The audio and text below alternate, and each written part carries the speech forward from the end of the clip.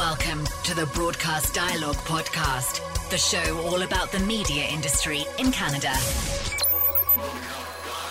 Today on Broadcast Dialogue, the podcast, we welcome Keith Pelletier, Vice President and General Manager of Dielectric.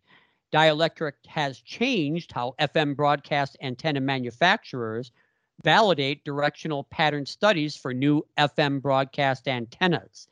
Dielectric's groundbreaking research resulted in the recent FCC filing of a petition for rulemaking written with leading broadcast consultancy Merrill Weiss Group and expected to be approved this fall. Keith, welcome to the podcast. First, before we start this, and we're going to get into more specifics on this, it's an FCC filing. How will this affect Canadian FM broadcasters? David, first off, thanks for having me on. That's an excellent question. And I think the answer to that is it affects all of the broadcasters, whether we're doing business within the U.S. or Canada. Specifically with Canada, if they want to stay within a protection, this new technology that we've developed and optimized is going to allow for quicker, more accurate data that comes out of it. So for the end user in Canada, they will see a faster turnaround time using this technology and the resources that we have here at the facility. So they're going to see quicker results, more accurate results, which long term is going to lead into higher quality, more robust system, and something that they can rely on for many years to come. Okay, let me continue here. The new rule paves the way for the first directional FM pattern verification rule change in 58 years, a rule change that passes the torch from physical to artificial intelligence-driven simulated modeling. The inspiration behind Dielectric's effort is to provide FM broadcasters with a more efficient and economical antenna modeling process. FM broadcast antenna manufacturers today build physical models and collect measured data to verify antenna patterns, a time-consuming and burdensome process. Dielectric's petition proposes that the FCC allow FM antenna manufacturers to transition to computer-based antenna modeling using computational methods, an approach widely used in other broadcast products. In fact, this technique has been used for TV station antenna modeling since 2017. So you're saying in Canada that the same procedures would apply once their governing bodies accept it. Am I correct there? Yeah, I think you're absolutely correct. I think once this paves the way, we actually already have the process down and are able to do it today. And I'm not aware of any rules within Canada that this would not be already accepted as a current method. I think the key for the Canadian broadcasters at this point is that we've developed a process, we've developed a team, we've written rules around how to quickly get the results. So we're prepared to do that today. And in certain applications are already doing it for some specific customers. Understood. Okay. Now, this has been used for TV since 2017 in the U.S. And the recent repack, you've done over 1,000 antenna installs. So you've used this in those applications, correct? That's correct. In those types of applications, again, we went to computer modeling, which it's actually achieving the same things. A lot less resources on the manufacturing floor by tweaking parts, setting up models, and doing a very tedious process with multiple resources to get to the end result. So with the TV process, we have done validation that with the 1,000 antennas that we've done, and we've been able to put those in the field, get results from customers that they're very happy with the performance of our antennas. And one of the things that came out of the television repack in the United States is they're doing drone validation with an antenna on a drone. There's been over 100 drone studies validating our antenna performance is what we said it was going to be. So I think that's another feather in our cap as far as the excitement that's built up around the FM pattern studies being able to be done using AI, is that we validated our process. We've done it with 1,000 antennas. We were able to meet stringent deadlines, And now with the drone technology, it's an independent company that's now proving our antennas are working as we said.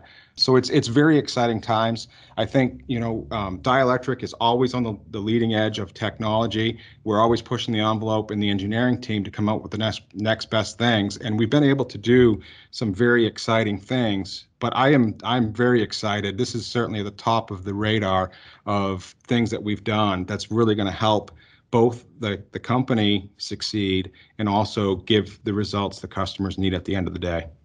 Keith Pelletier is with us, Vice President and General Manager of Dielectric.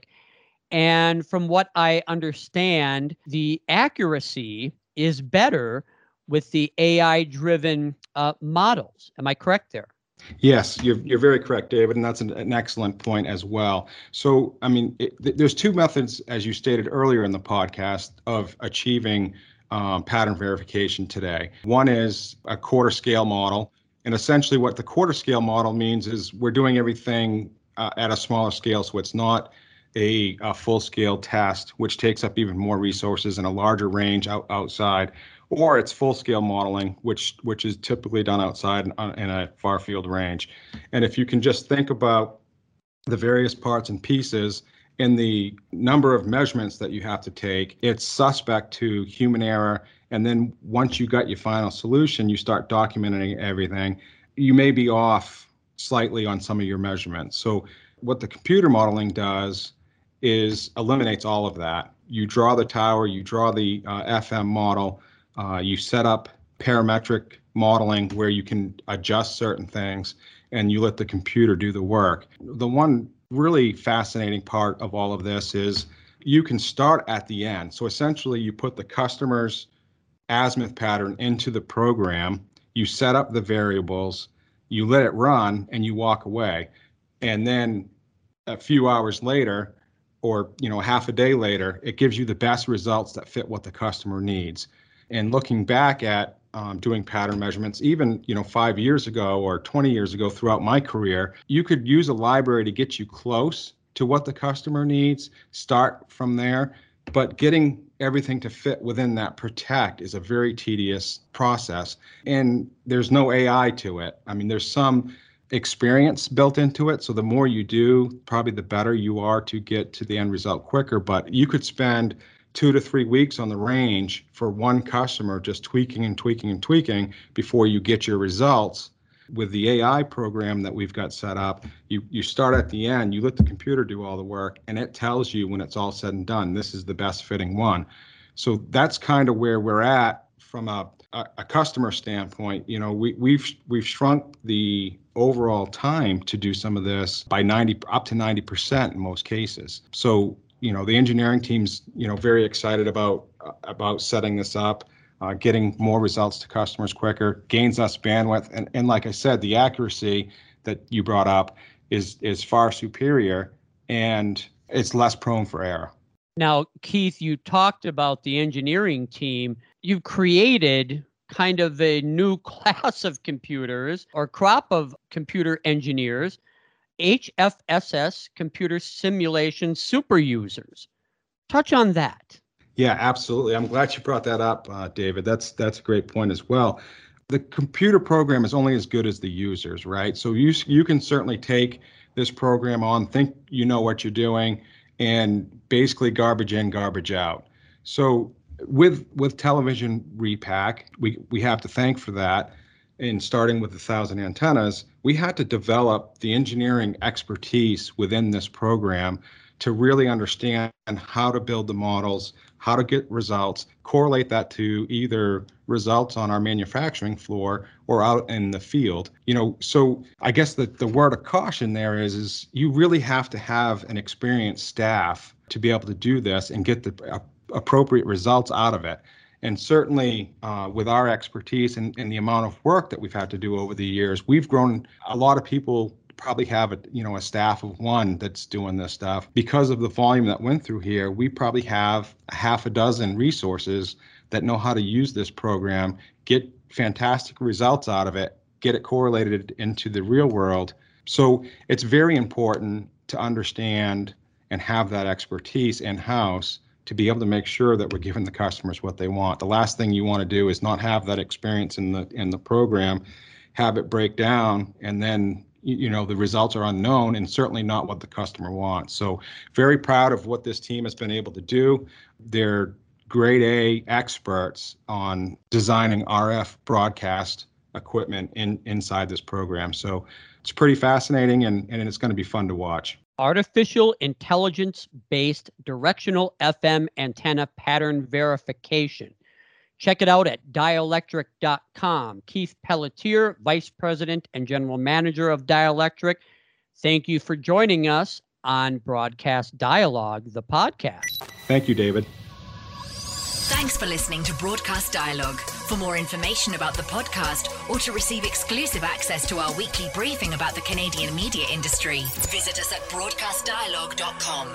Don't forget to like us on Facebook, connect with us on LinkedIn, and follow us on Twitter and SoundCloud.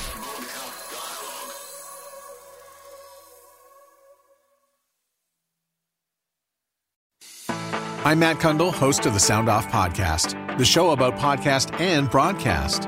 Since 2016, we've been speaking with amazing people who have populated your ears for decades. Legendary broadcasters, research wizards, talent experts, podcasters, voice talent. Almost 400 stories, all for free. Subscribe or follow the Sound Off Podcast on Apple Podcasts, Spotify, Amazon Music, or at soundoffpodcast.com.